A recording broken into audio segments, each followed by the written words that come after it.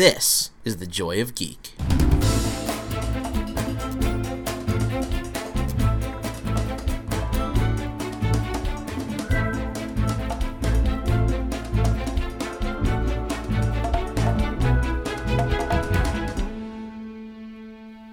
Welcome to the Joy of Geek podcast, episode 61.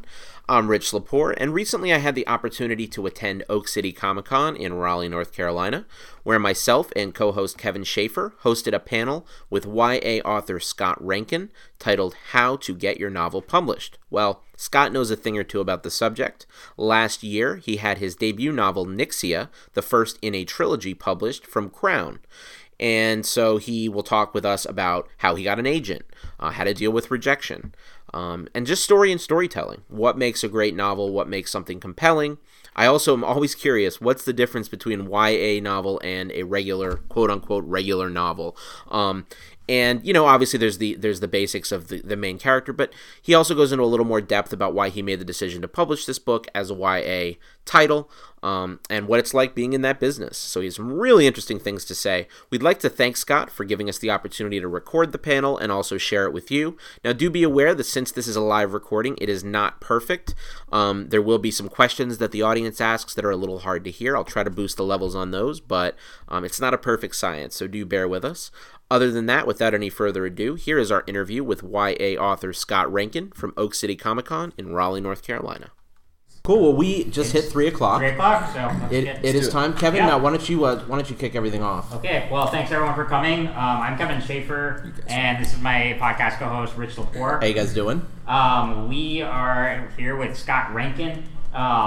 Do you want to go over all the ways your name has been mispronounced? Telemarketers, telecommunicators have hit me with a lot. Reintgen and Reintgen. Right. Reintgen. I used to tell them, if you could pronounce it correctly, I'll put my mom on the phone. Because she's more susceptible? The best part, though, is that they would attempt it. You know? Right. You're like, these are like adults who are like this punk kid. Right. And I'd be like, if you pronounce it correctly, I'll put her on the phone. And without fail, they'd be like, Reintgen? And you're like, nope, see you later, click. So. See, for me, it's the spelling, because Schaefer gets, we spell it like the beer, Schaefer, but it never gets spelled right. But anyway, so Rich and I are the hosts of the Joy of Geek podcast, and he also does Joy of Gaming. I'll be a comic creator by the end of the year. I have a first story coming out in the Corpus anthology later this year. And then Scott, why don't you tell a little about yourself and about the Nyxia series? So the Nyxia series is my debut trilogy. It came out this past September from Penguin Random House. It was one of their lead sci-fi titles in the fall. Wow. It was an indie bestseller kind of right out of the gate.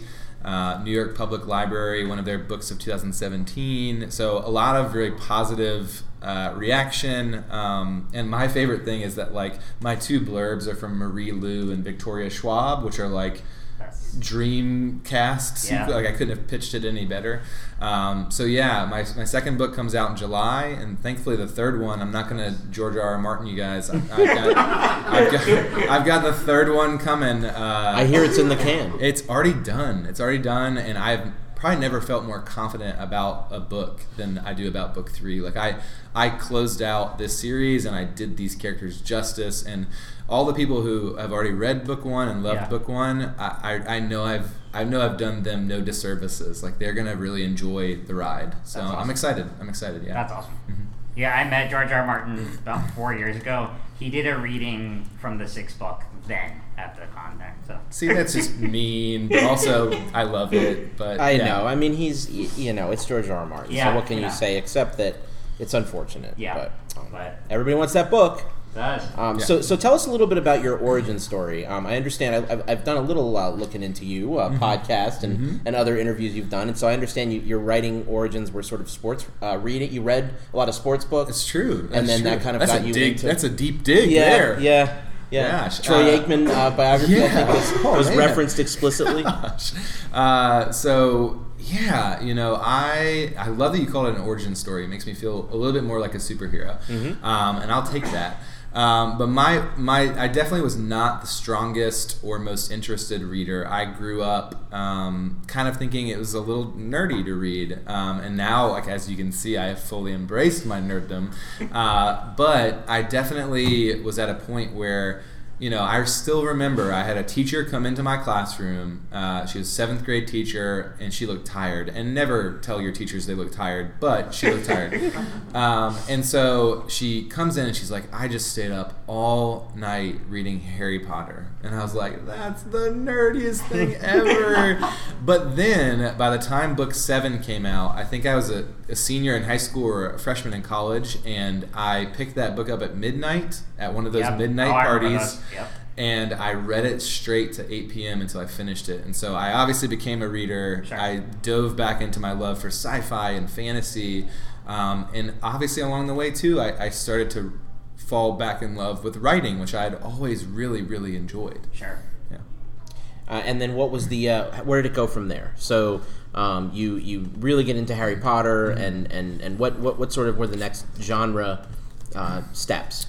Yeah, so in terms of genre, who here plays lots of video games? I certainly do. I hope all of us, Awesome. in some degree. In some ways, it's the most evolved art form, in some ways. In some ways, some would say.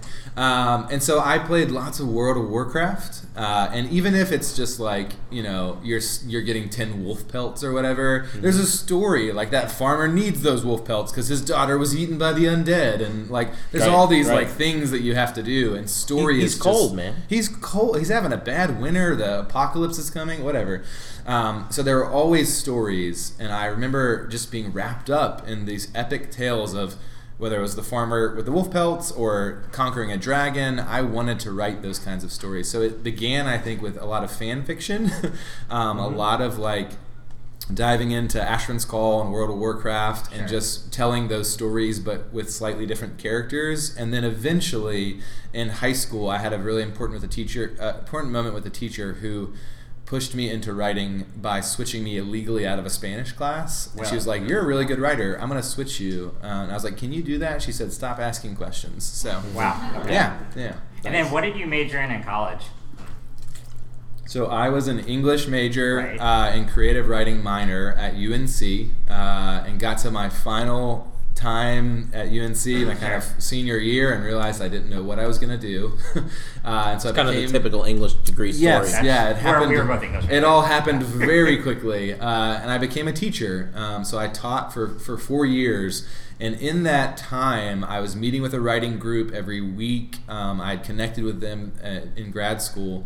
And I slowly started working not on Nyxia, but on the 2 books that I wrote before Nyxia that would never see and may never see the light of day. We know how that goes too. Yeah. I would say that who here is an aspiring author? Yeah. Okay, so awesome. Just get to. It is very much, and this whole panel is about getting published. So it is very possible to get published. I don't want to kill your dreams there, but you are going to write plenty of stuff that you want to get out there, and it's just gonna take a really long time, or it's just not gonna happen. And don't be discouraged by that. So. Well, I know that you may mine those 2 books for ideas at some point. So I'm not asking you to spill the beans on what they were about necessarily, but what do you think it was about those 2 that maybe didn't work as well as Nyxia did? So, I'll walk through the whole story of that because it's important, again, to get perspective and know it is difficult, but it is worthwhile and it is doable. Sure. So the first one, I think the difference between Nyxia and those 2 was simply time logged, right? The amount of time I had worked. I probably, in my first book, I think I had probably written about 500 hours worth of writing. Like in terms of that's how much I had practiced. By the time I wrote book 2, which didn't sell, was about 2,000. By the time I wrote Nyxia, I think I had logged about 6,000 hours of writing time. And there's that whole quote about 10,000 hours of something leads to mastery. And I'm nowhere near mastery, but I had definitely written a superior product. And then there is the factor of luck, hitting the market at the right time and getting in an agent's inbox on the right day. There is a factor to that. If an agent is having a bad morning, they might reject you just because they're having a bad morning. And that's not your fault. It's nothing wrong with your work. This is kind of luck of the draw. And then I had gotten better at learning how to pitch myself to an agent and how to actually write the query letter that gets you an agent. And I was, you can see it from first to third, much better at that. Right. Much better. Well, and I want to get to that in a sec, but first I have to ask because, okay, so you're a creative writing teacher. Now, having been an English major, and we were talking about this a little on the way over here, so generally genre fiction is like a very unpopular phrase in academia. Yeah. So what was it, before you even started like trying to get a publisher and agent and all that, what was it like trying to just gain the respect of your colleagues and as you're writing young adult sci-fi? Well, I think the good thing is that these genres, in terms of how they're being treated in popular culture, are growing in such vast popularity that the authenticity behind them and the reality that they're genuine art, and people in those circles can't be as snobby. I mean, it just they continue to win out. I had a hard time. I was at UNC, and I had great professors at UNC who taught me incredible, important rules about how to write and how to get published. And then I had other teachers who literally would look at my writing as genre writing and say, well, it's good craft, but what you're writing isn't real writing. And I say this at schools and it always gets an O, but I always say, yeah, they told me my writing wasn't real, but now I make real checks, so I think I'm doing okay. But it's frustrating to think that a voice, because I kept going because I love it. Like, I love to write. I love it bone deep. It is the thing that I wake up in the morning, my heart beats faster because I get to write stories. It's so exciting. Awesome. But someone else, if maybe like if they're in the middle of that process and someone says, well, what you're doing isn't real art, I can't count how many people I know who stopped writing in college because of those voices, and I think that's a shame. It really is, because it quiets voices that we need. But yeah. Well, speaking of genre, also another distinction in this, it would be categorized as kind of YA, right?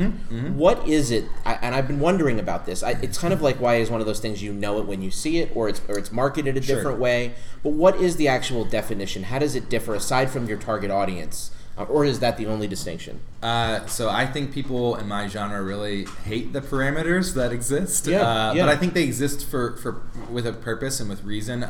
Generally, the only thing that I've seen as somewhat of a hard, fast rule is the age of the narrator. But even that, I mean, you can have a 15-year-old narrator in a clearly adult project, so it's not a perfect parameter, I don't think. In my mind, it is who I'm writing for. I wrote my book for my students. I wrote it for the teenagers that were in my classes. I thought it was a book that they would love. If adults love it, and they have, then so be it. That's great. I'm really thrilled that it connects with you, but I know who I wrote it for, and for me, that made it YA. Interestingly enough, when I took this out to publishers, there were two houses that bid on it back and forth, which we like. That raises the price, so I got a better paycheck out of it. But these two houses, one was young adult and one was adult. And so I had the choice very early on. The adult offer was slightly more. I could have gone the adult route, and I don't know what would have happened, but I knew who I wrote it for, and so I chose a YA publisher, and we spun it in that direction. Okay. What do you think? That's interesting. So do you think part of that decision was also about the check may be a little bigger up front, but the potential reach of the book and the success you're going to have later, which obviously is both a creative and a financial decision? No, I think I chose it because of who I wrote it for, and then also I trusted the editor. You're interviewing them basically. They're on the phone giving you their vision of what they think that the book can become. And not that I didn't trust the adult side of that. They had a good pitch too, but I trusted the YA a little bit more, and so we chose that. In the UK, my book's with an adult publisher, so it's marketed and packaged like it's an adult book. So it just depends on who buys it and what they want to do with it. But when I had the choice, I was going to say YA for sure. I love that. That's really cool. I didn't know that it was like that in the publishing industry. It depends. I mean, I was lucky enough to have multiple publishers who were interested, so it went to auction, and I had a choice. Same with before that with my agent search. Can I walk through that? Please. I really want to hear about the agents. Good gracious. I'm just starting out in comics writing, which is very different from the world of prose fiction. I want to hear all about this. So you write a query letter, and most of the people in the room who are aspiring authors have probably heard that term. It's a 3-paragraph letter, 1 paragraph about your book, one paragraph about where your book fits in the market. Oh, it's Hunger Games in space. It's Ender's Game meets such and such. And then one paragraph about you, which mine was not, usually you put like awards there. I was just like, I'm a teacher. So those 3 paragraphs, and the whole goal is you write that 1-page email, you send it to these agents who, I'll give you the statistic, it's a little depressing, but my agent, Kristen Nelson, who represents Marie Lu and Hugh Howey and Gail Carriger and Allie Carter, all these best-selling authors, she had 30,000 query letters the year she picked me up. Dang. And she picked up 3 clients, one of whom was me. Wow. I'm not great at math, but I'll let you guys run the numbers. Those are like lottery numbers. But I'm going to make it less depressing, okay? So first, let's talk about how I failed, which is less depressing, because it's not you, it's me. So my first 2 books, I sent my first book out to agents with that query letter, 50 agents. I got 1 request. She read it, the first 20 pages, and rejected it. So that's 2 years, 50 rejections. Second book, I send out thinking like, I've gotten a little bit better, I'm a little sharper, of course this is going to go better. Unfortunately, I got 1 request, same agent who was like, I kind of liked your last one, sure, let's hear it. Read it for 2 weeks, rejected it. So I have 3 years, 2 books, and this is the point where I'm like, am I cut out for this? Am I supposed to be doing this? And then spoiler, Nyxia, which has been translated into 5 different languages. I have a film agent, that's weird to say. Like really cool things have happened with this book. Had 18 requests for manuscript reads, had 8 agents offer me representation, which meant I got to interview them and be like, hey, what can you do for me? Which was great, right? But it was a completely different process, and the statistics of it, like those first 2 books, rejections are normal. I know someone, so I did an event with Marie Lu in Phoenix. She's like probably one of the best YA authors that exist. She had 700 rejection letters before she got published. She tried since age 18 and pitched 6 books to agents and got all of them rejected before finding it. I also have a friend in my writing group. He's local to Chapel Hill, sent to 1 agent, got accepted, and got published, and that's it. So the stories, it just depends on who you are. But my idea and my kind of theme is like, if you're meant to write, keep writing. If you love to write, keep writing. And if you want to get published, it is just a matter of time. It might be 8 books, it might be 1 rejection letter, it might be 2 books. It just depends on who you are and what your journey holds. Right. What was the interview process like with those agents? Yeah. I'm kind of curious. Okay, so you know how like I look like I'm a normal human right now, like I'm interacting in a way that like I'm not. I'm a very socially awkward individual. Agents are worse. So it was like all these like awkward, like both people sweating profusely interviews. Like I was in Switzerland at the time, so I got to call back and we would do Skype sessions, and like all of them are like in dim lighting, like do you want to talk now? Do I talk now? What's the deal? So it was very awkward, but it was informative, and there's lots of resources to help you figure out what questions should I ask an agent if I'm in that position.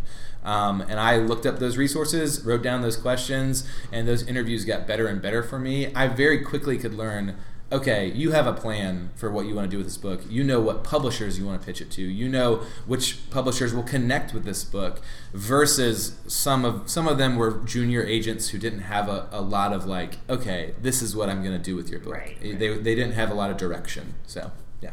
And so this whole conversation is really interesting because seems like from the beginning you were pretty intent on getting a publisher, going that route, which is interesting because self-publishing is a very common practice. So what are the benefits of going the traditional route versus self-publishing? Yeah, so self-publishing is as legitimate as it has ever been. One of the names I mentioned, Hugh Howey, who is represented by Kristen Nelson now, started in self-publishing. I did a panel with Andy Weir. I mean, he is like the marketing face of self-publishing, I think. So I would say the benefits of traditional publishing are what your publisher can put behind the book, and obviously getting paid up front.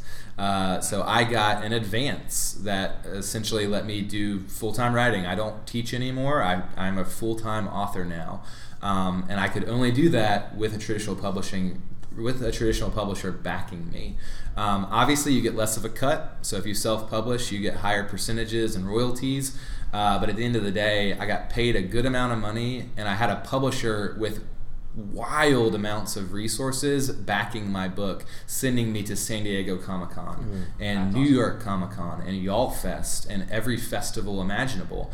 They're the ones who could pull the strings and put me on a panel with Cory Doctorow or Andy Weir. Like, I had some great panels, and I know it's because my publisher was trying to get the word about my book out to people. That's awesome. Yeah. And I'm curious, too, because a lot of my professors advised to start in short stories, but you went kind of straight for books. Did you ever have any short stories on you wanted to try first? Or? So I am not a good short story author. It's tough. It's everything expands and blows up, and all of a sudden I have a full-fledged plot, and Sure. I write quickly, so I just run with it.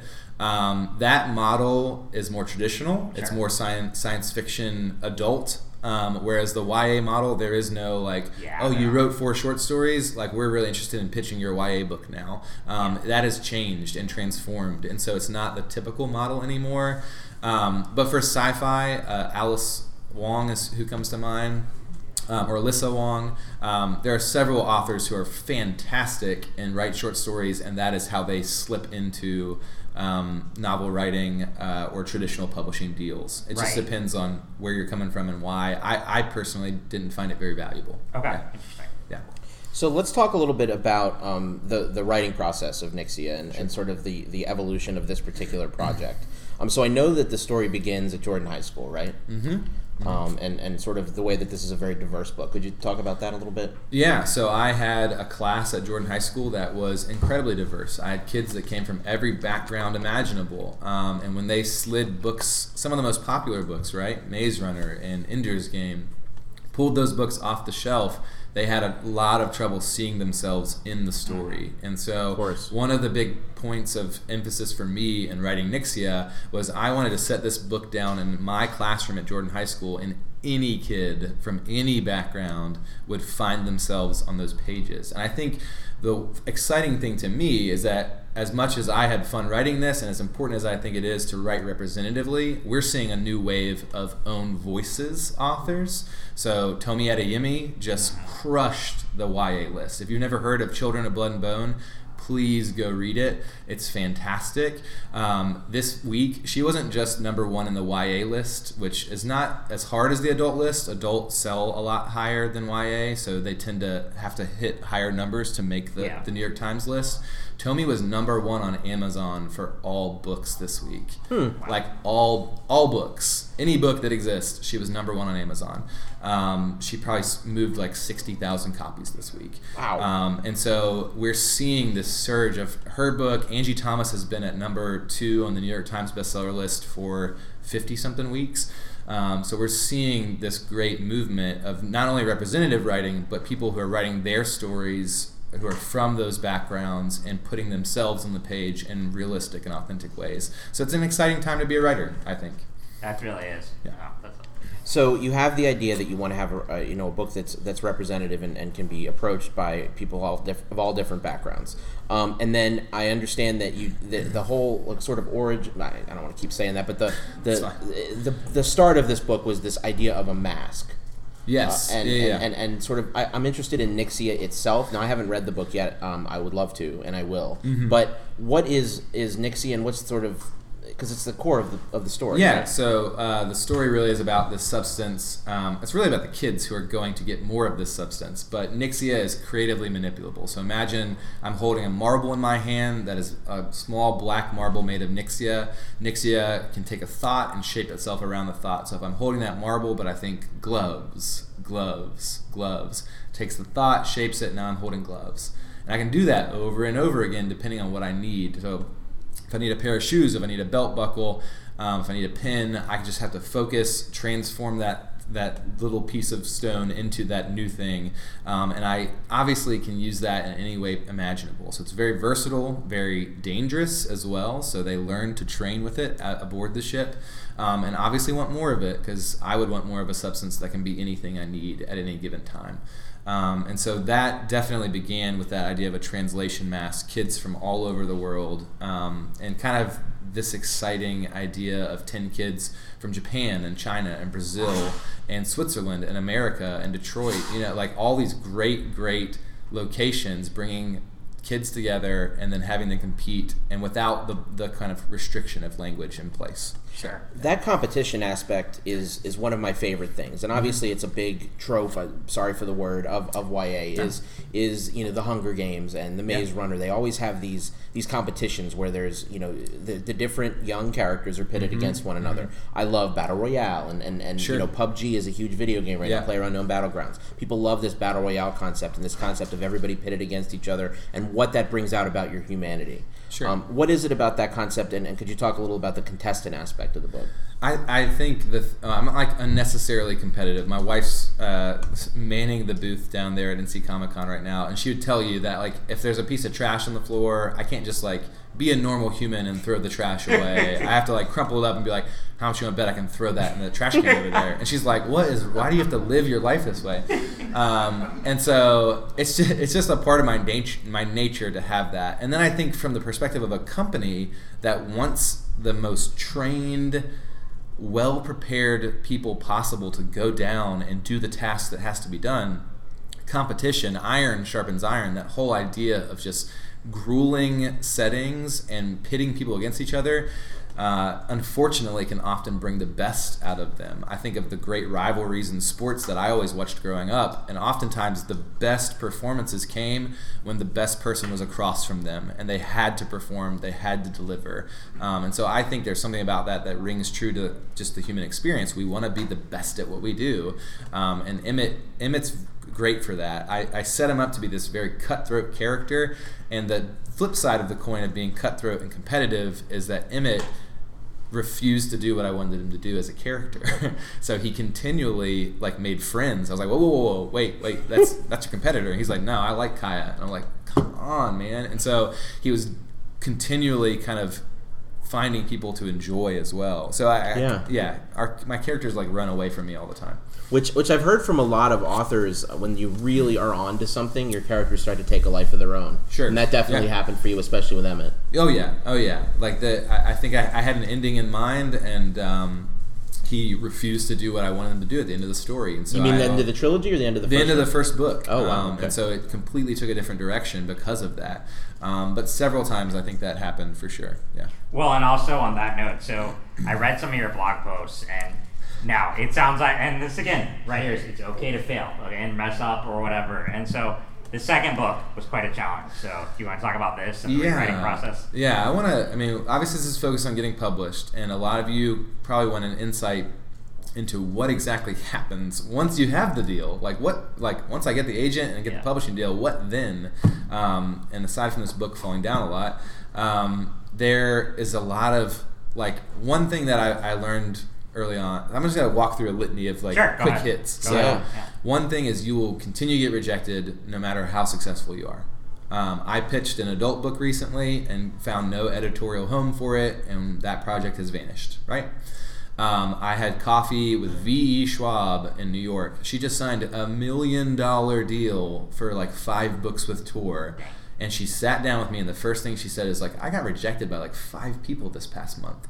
So they're still getting rejected. I'm still getting rejected. Rejection is just a part of the process, and having that thick skin from earlier in the process will help you tremendously. The other thing I would say is learning how to operate with an editor and hearing the editorial voice. My book 2 was a good book. I thought. I had 5 or 6 trusted beta readers who had read it and loved it, and I pitched it to my editor, and I was like, this is going to be great, and she ran it over with a truck. It just was bad. She was like, I don't like the main conflict, and I kind of don't like the side conflict. And I was like, those are the conflicts. That's the story. And so I rewrote 90%, 80,000 of 90,000 words of book 2. I had 50,000 words of book 3 ready, and I had to cannibalize half of that and pull it into book 2, which made the rest of it useless. Is that? I want to hear the rest of the quick hits, but is that concept of I hear really great TV writers talking about you can't think about 5 seasons. You have to make season 1 all your best ideas, and then after that, sort of be like, okay, now what? because otherwise you don't get season 2. Yeah. Is that what that is? To an extent. I know people who plan out a series and do reserve great ideas at the end of their series. I was desperate because I thought my editor hated my book and was going to just send me out into the abyss. Do they just send authors to a cliff to just leave us now? But so I was so nervous that I knew I had great concepts in book 3, and if I just pulled them up, maybe it would work out. And I found a new conflict, and I changed it, and I switched it, and I'm very proud of what this book has become. But that was exceedingly challenging. You didn't say it's better, though. Did you say it's, you liked yours too? I liked what my 2 was. I do think it is a much better book. Okay. And that's another quick tip is eventually you learn to trust your editor. So in book 1, I was like, you're wrong. You're not right about that. I don't think you know what you're talking about. But by the time we traced our way through book 2, I could sense just how she had her fingers on the pulse of the story. And she was seeing things that I could not see because I was so deep in the story. It's she had this great perspective, she was standing up on a cliff, and she could say, hey, that's broken, that's on fire. And whereas I was it's just warm, I don't know, I don't see a fire. So she was giving this great perspective on things. But it's also your art. And when people pick this book up for the rest of my life, they're not going to think, oh, this is that book that Emily Easton edited. They're going to think, this is the book Scott Reintgen wrote. It has my name on it. And so I had to definitely learn the delicate balance of listening to a very wise, trustworthy voice and fighting for the moments that I knew were authentic to what I wanted to write and say, no, we're actually not going to change this part because I believe this, this, and this. And sometimes that argument won out, and then sometimes you got the reminder in your head of oh, she paid me a lot of money, maybe I should listen to her. How's one different from in that process, being that the manuscript was it a complete manuscript when it got purchased and bidded on, and then how did that the clout of the fact that that everybody wanted it give you more sort of leverage in that editing process? I mean, I was people talking about it. No, I'm just kidding. Yeah. No, I definitely that was really weird actually. They bought book 1 and book 2 and book 3, and book 1 existed, book 2 and book 3 did not, but I still got paid for them. So there's this weird moment where I was getting money for something that I was gonna make up but still didn't exist, which is multiple layers of scary. This is scary. Yeah. That also means you're front end loaded on your paycheck. Very much so. Right. Yeah, they pay you. So if anyone doesn't know this, so it's an advance against royalties. So you get paid up front, and they keep all the royalties until you hit that number. Typically, it's split across 3 payments in most houses. Some do it across 4, but my payments are split up on signing. I got 1 payment for each of those books. So I got 3 of my 9 payments on delivery of the manuscript. So when book 1 is checked off by my editor and she says, this is a good book, let's send it to copy edits, I get my 4th payment. When book 1 publishes on the publishing date, I get another payment. So it's split across these 3 different styles of payments for sure. And then but what did you say that the process was like in the editing room with book 1? Did it stay intact? It did mostly stay intact. So with book 1, I had the benefit of it was a pretty solid thing that people had fought for, so I knew it was and your book 1s, I'm going to just clue you into this too. Your book 1 is the book that oftentimes you've spent a lot of time working up to. You've had years to kind of perfect it. You've got the training of previous books that add to how good that book is. Your book 2, it's very difficult. You're often on deadline. It's a quick process. You don't have all the things channeling into it that you did on book 1. I was in a debut group, so in 2017, all of the middle grade and young adult debut authors were in this Facebook group together, and 60 of us had struggles with book 2, massive struggles with book 2 because it's such a difficult process. I have a friend, dude, his first novel is coming out this summer, but he struck a whole deal for the whole series. Mm-hmm. But he's been writing that book since probably before we were in high school. I read drafts of it back when we were in high school. And so, obviously it's changed a lot since then, but he exactly what you're saying. He's been meticulously putting that together for years and years. Yeah. And I'm wondering, it'll be interesting to see what the next one is like. Sure. And then at the same time, you have gotten so much better. So the skills you're bringing to the table. I do like Neil Gaiman's kind of idea of you never learn how to write a book. You just learn how to write that book.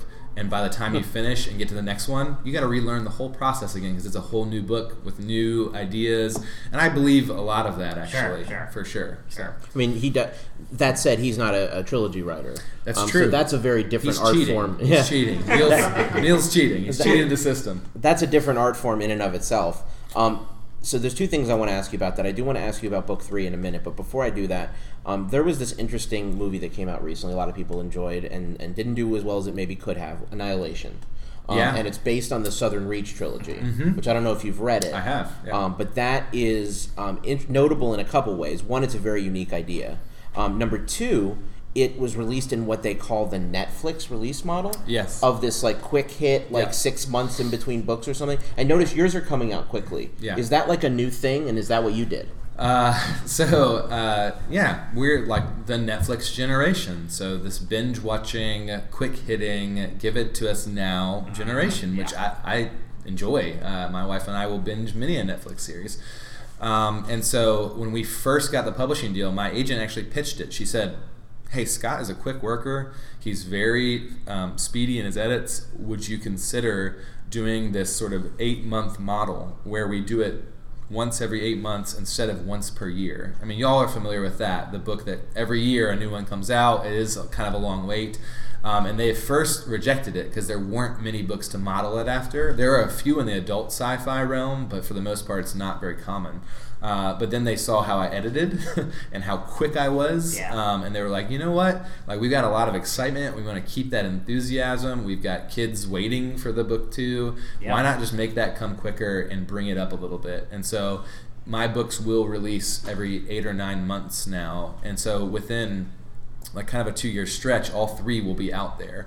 And that, I think it is going to be, you're going to see that become more popular, but only for authors. I mean, I just did an event in DC with Rachel Hartman, the Serafina series, and she takes 3 years to write her books and cannot write them faster. She was very adamant about that. She's like, I'm not going to be able to do it faster. And I think it's a model that if it works for you, it works for you kind of thing. Do you keep a track of how many pages you do a day? Or No, I usually count the word count at the end of the year. Okay. Yeah, so like I might, when I was abroad, I wrote about 500,000 words in a 10-month stretch when I was in Switzerland, which is a lot. It's a lot. Yeah. But I was doing it full time, so I was getting to kind of plug away pretty much all day. Was that like a writing retreat trip? No, my wife got a great job. She's really good at what she does, and I was just along for the ride. Nice. Yeah. Nice. That's good when you have the breadwinner, so you can build your career on the side. Exactly. Yeah. Perks of the trade. Rich, do you have another question before we open it up to the audience? Yeah. One or two more things. Sure. Let's see here. You said about book 3. Yeah, exactly. I'll just go to that. Tell us about book 3 and what the challenges were there, and when you cannibalized it, what did you do next? I cried a lot. So book 3, I think that's why I sat down with Victoria Schwab for coffee. It's the reason I was picking Jay Kristoff's brain. He's the author of Illuminae, that series.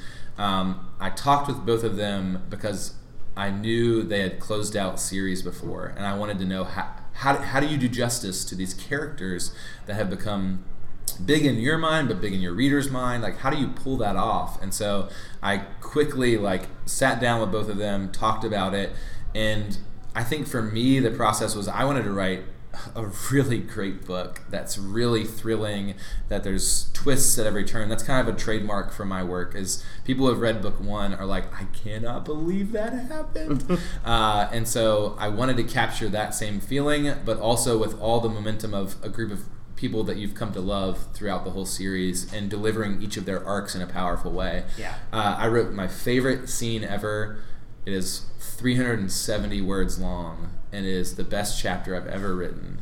And I know I delivered on 10 different levels in that 300-word stretch. And you start, I think, once you spend a lot of time in the characters and with your ability and with your talent, you kind of figure out, this is something where I actually have done what I was supposed to do in this scene. Yeah. I really killed it in this one.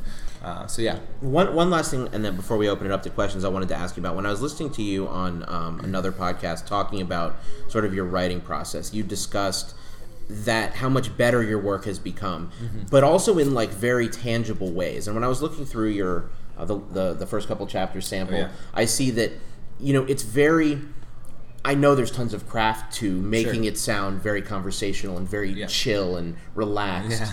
Yeah. But that's like an incredibly hard thing to accomplish. What are some of the strategies you employ to make your writing better, crisper, firmer, whatever? Yeah. So the number one thing I'll tell you to do is, you're probably already doing this a little bit, but if you're a writer who wants to become an author and like you're excitedly chasing whatever project is in mind, you're probably a reader too. And if you're not, you need to be. So what books are you reading, and are you still reading just for the enjoyment of reading? Which is fine. You should do that often. But every now and again, read like a writer and look at a book that really sweeps you away. Like just blows your mind. Pick that book out and go back and start rereading it. I have this like 20 question analysis I do on one book every year, and I figure out exactly what they did that blew me away. Oh, what was it in chapter 3? Why did I react so much to this chapter? And I look at exactly how they did it. Oh, they're using like the home base principle. So we go out and have adventure, but then there's a home base where we get to kind of relax and think that we're safe. Great. That's a technique I'll steal. Yeah. So I always look for new techniques, and you can do that by reading very rigorously like a writer. Well, I mean, Rich and I were talking comics writing on the way here, which I know is very different, but I've gotten to the point now where like I count the number of panels on each page because I want to look at how I'm like comics, especially, it's so meticulous, and you have to look at how you have to write scripts that the artist can deliver, and that you want to make sure there are not too many words on the page, and that it's evenly distributed. So I pay attention to those little fine details. And you're slowly grooming an arsenal of tools that you can use. My writing is the way it is because of Patrick Rothfuss, because of Maggie Stiefvater, because of Pierce Brown, because of Marie. I mean, an endless litany of people who I have stolen little things from and claimed them as my own and marked them with my own kind of flags. Yeah. And that's fine. That's how it works. One more thing before we open to the audience. What's something you're reading now that you would really like to recommend? So let's see, what is on like my bedside table right now? I just finished One of Us is Lying by Karen McManus. Okay, nice. Yeah. Very Yeah. Excellent. Cool. All right. Does everybody have questions? Yes, in the back. For people that are considering self-publishing, what advice do you have about working with editors? There seem to be a lot of people out there that are willing to take your money. Yeah. True. So I do edit, actually. I do editing jobs. I just took one for this month, actually. But in my opinion, like, definitely vet them. So ask for recommendations from previous people that have worked with them. They should be able to provide you those. Definitely have them run through the first 15 or 20 pages, and if you like what you see and you know it's going to be valuable, that's maybe worth your time and attention. For self-publishing, there's several different models. There's, I think, a casual model where you're just enjoying your craft and you're putting work out there when you can and when you want to. And then the people I know who are like doing it for a living, the self-publishing model that I've seen is short work, novella length almost, and they try to get 4 of those out in 1 year, and they just bust their tails to make sure that they're putting out work that they're slowly building base that gets bigger and bigger, always have something to read next. And I don't know, how does an editor fit into that model if you have to get it so quickly? Many of them use beta readers. There's something I would highly suggest you look at called Beta Books. It's a new service where instead of having all your beta work go through email, you go through one document, and all of your beta commenters are all in that one space, and so it's very organized. That's Andrew Burleson and Paul Kilpatrick just made that. But it's a great service. But a lot of that's what I see more as not editors, but a self-publishing person who has like 30 beta readers who give him an intimate feedback, and he consolidates that and makes a great book very quickly. Right. Yeah. Say you're in love with an idea or something that you're writing. Sure. But it needs to die. How do you? Oh man. How do you kill your darlings? Oh, it's so hard. I've had a few concepts that I'm like, ooh, that's the best. Like, I want that on the page, and it just doesn't fit in that story. And I've had a few stories that I wasn't ready to write. It's totally okay to shelf things and know that life's not permanent. By no means do we know how long it's going to be, but you probably can revisit that story. And maybe when you revisit it, you've written a couple novels in between, and you have grown the chops to know how to take that story on. I had to do that. I have this one big fantasy that I want to write. I wanted to be George R.R. Martin, and it was just not very skillful at that time. And so what I was writing didn't do justice to the idea that I had. And so I shelved it, and I'm going to write 12 books before I go back to it. Is that an arbitrary number or exact? 12. Sounds exact, yeah. Exact, 12. Yeah. In the back there, you had your hand up. Okay, I have a couple different questions. When you clock the hours you spend writing, are you disciplined with that, or are they estimates? Mostly estimates. I've learned, Sarah Dessen does this. She's a YA author. She knows she can only write successfully for 4 hours. Anything past that, she's going to get tired and ineffective. And so what she does is she writes for 4 hours and trains herself that those 4 hours are all writing. No Twitter, which is so easy to alt tab to. No social media, no email checking, no, I'm going to pause for this. She's going to write for those 4 hours. And then the rest of the day might be whatever she wants it to be, emailing, whatever. But I definitely, when I was writing Nyxia, I wrote it as a school teacher. Every day I worked tirelessly so that I could get out at 3 p.m. every day, and from 3 to 6, I was going to write my book. And I was inspired because an author had come to visit us, and he shared that he was writing 6 hours a day, and in my head I was like, he's getting 6 hours a day better than me every day. And I was like, I'm going to take that little time that I know I can claim, and I'm going to make it about the thing that I love. Now he's only getting 3 hours better than you every day. Yeah, so, whatever. I'm fighting uphill, but it's fine. Your 3 hours may be more productive. Exactly.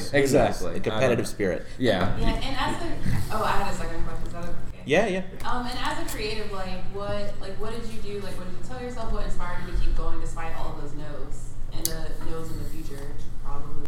I got some hard no's, some really hard ones that, for Nyxia, actually, I've done a lot of work with an agent that I was like, for sure she's going to love it. I had blogged about her clients. I had them as guests in my classroom. I had connected so that I was sure if anyone was going to accept this manuscript, it would be her. My first day in Switzerland, where I was going to start being a full-time author, she rejected it. And I laid in bed and looked out a window of a new city, and I was like, what is life? Who am I? But I think I always come back to, this is the thing. I love this bone deep. It is a part of who I am. It is what I'm supposed to do. It just makes me come alive. And there's no way that anyone else is ever going to dictate to me what I can and cannot do, or what I should or should not love. And so if this is what I'm passionate about, 600 rejection letters. I'm glad that they weren't that many, but if I had gotten that many, I still think I'd be writing. I still think I'd be diving into novels. Yeah. Up front, you. Yeah. When you get to I'm stuck on little details. Yeah. I'll be like, wait, no, and then I'll go back 3 or 4 paragraphs, and then I'll try and rewrite it, and then I'll go back. How do you get past that? Oh, it's so hard. You have to forge ahead. I start every writing day. Let's say I wrote 1,000 words the day before. I will go back and do a light edit on those, and then by the time I hit the end where I don't have any more words, I've gotten a little rhythm, I've gotten the voice back, and I dive into it. But there is a point, and Tomi Adeyemi, who I mentioned before, does this. She says, some of my scenes, it literally is they go to desert, no one dies. That's the scene. And she just moves on because she knows in that moment she's not ready to write it. She knows where it needs to go. She just needs to push herself forward so she's not stuck. And I think there is a point where you're so detail specific and oriented that it's okay just to move on, and the paragraph about how they walk through the forest isn't perfect. That's okay, as long as you're pressing the story deeper and deeper. And I would also encourage people to know there is a point, you can edit it 20 times over 15 years, but there is a point where you probably have taken your story as far as it can go. And you either need an agent or an editor to push it a little further, or a great writing group, or a beta reader, but there is a limit to how far you can push your own story without the help of other people who can give you great advice. Yeah. Over here. Did you see Nyxia as a 3-part series when you started it? When they paid me 3, but no, I'm just kidding. Yeah, I definitely, in my mind, thought it's going to be 3 books if I can do it well. And now that I've finished those 3 books, I'm really glad it was 3 books. My next book series will not be a trilogy. Okay. But yeah, I saw it that way. Do you think the publishers are as interested in standalone books? Publishers love standalone now, and they are very tired of trilogy and Really? are not going to invest as much in trilogy anymore. Everything I've heard, like even Marie Lu, a couple of very established authors have started shifting to duologies, so it's a 1-2 hit. And that has become more the popular medium for people who love series and can write series, because trilogies have become, they've seen what happens in the movies, they've seen what, like, that's true. as much as like Hunger Games is kind of the exception, I guess. Yeah. And some of, like Harry Potter, of course, but like there are definitely trilogies that have hit cinema, and like the first one's really exciting, and the second one people bail on. By the time the third one, Yeah, No, going to the Netflix Death or Cure something. and Maze Runner is a and great example. and Divergent Divergent is a really is good the best example, and they're trying to reboot it as a show, but I don't even think that's going to So happen. there's a lot of exhaustion around trilogy. Not to say you can't write a brilliant trilogy. Writing will win out. If you write a great story, they're going to pay you for it, and they're gonna want it. But at the end of the day, I think trilogies are getting a little bit more tired. Yeah. Right behind you, yeah. How are we doing on time, guys? 10 minutes. 2. Okay. All right, my question is, what struggles did you have to overcome to develop a relationship with your editor where you actually trust them? That's That great. sounds very, because I know it can help, but Yeah. it also sounds scary. to just, Yeah. Oh man. So my experience is a little different. I would tell you that my editor's very New York, so she's cold cut. Like she's not gonna give me a compliment sandwich, and I'm kind of someone who likes a compliment sandwich. Like, I am too. I'd love to know what you loved about the book, but she's more like, hey, here are the 6 broken things. Good luck fixing them. I'm like, did you like any of it? But that's just not how she operates. And so I had to learn that. I had to get over myself. And then I talked to some of the other clients she works with and found out it was so very normal. And I did see her edits make my book better. And that will always, like, as an artist, she took my book where I could not take it. And to me, that's exciting. Like, my book is better because of her. Wow, how cool that we get to work together. And so I think faith was built over time and seeing results. I did get frustrated sometimes. Sometimes I was like, she'd be like, this is broken. I'm like, what's your idea for fixing it? We had arguments about stuff, but that's normal too. So, yeah. Well, it looks like we have to make room for the next panel here, but No, we have 10 minutes. We have a question in the back. Okay, cool. Please. Okay. Sorry. No, you're fine. I kind of have the opposite question of the person up front. I have like a story that's like 26 chapters of plot and dialogue, Yeah. but like the character development just isn't there, and I'm having a hard time really actually getting the characters relatable and be like, oh, that's awesome. That's Sure. like feeling the emotion of them. What sort of suggestions do you have for that and adding that in once you've got the story? 2 things. So read the work of someone who does character development really well. That was one of my big edits for Nyxia. My editor was like, hey, one thing that I'm seeing is that the side characters don't come to life yet. And we need them to come to life. They need to pop off the page. They need to cast shadows. They're so real. And so she said, I want you to work on that. And the first thing I did is I went to Robin Hobbs' books, who does character interaction so well. It's like mind-blowing, because each of her characters is such a different person based on who they're speaking with and who they're relating to, that they seem real. They seem like real people. So I went to her work, I read her work, I took notes, and I went back to my work and tried to implement some of what she was doing. The other thing I would suggest is just like creepily watch people in coffee shops, I guess. Or think about people in your life, people you watch and know what are the ticks that make them human, as opposed to a random flat character on a page.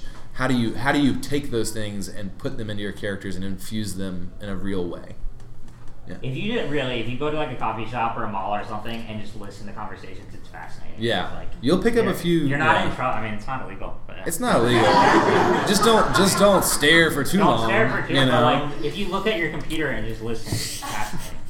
So I guess the perfect way to end would be to ask you what's next. So the final book's coming out. Well, Scott, thank you so much. Thank you. That was Y'all awesome. rock. Thanks for. And I'll be out in the hall if you want to ask a few more questions.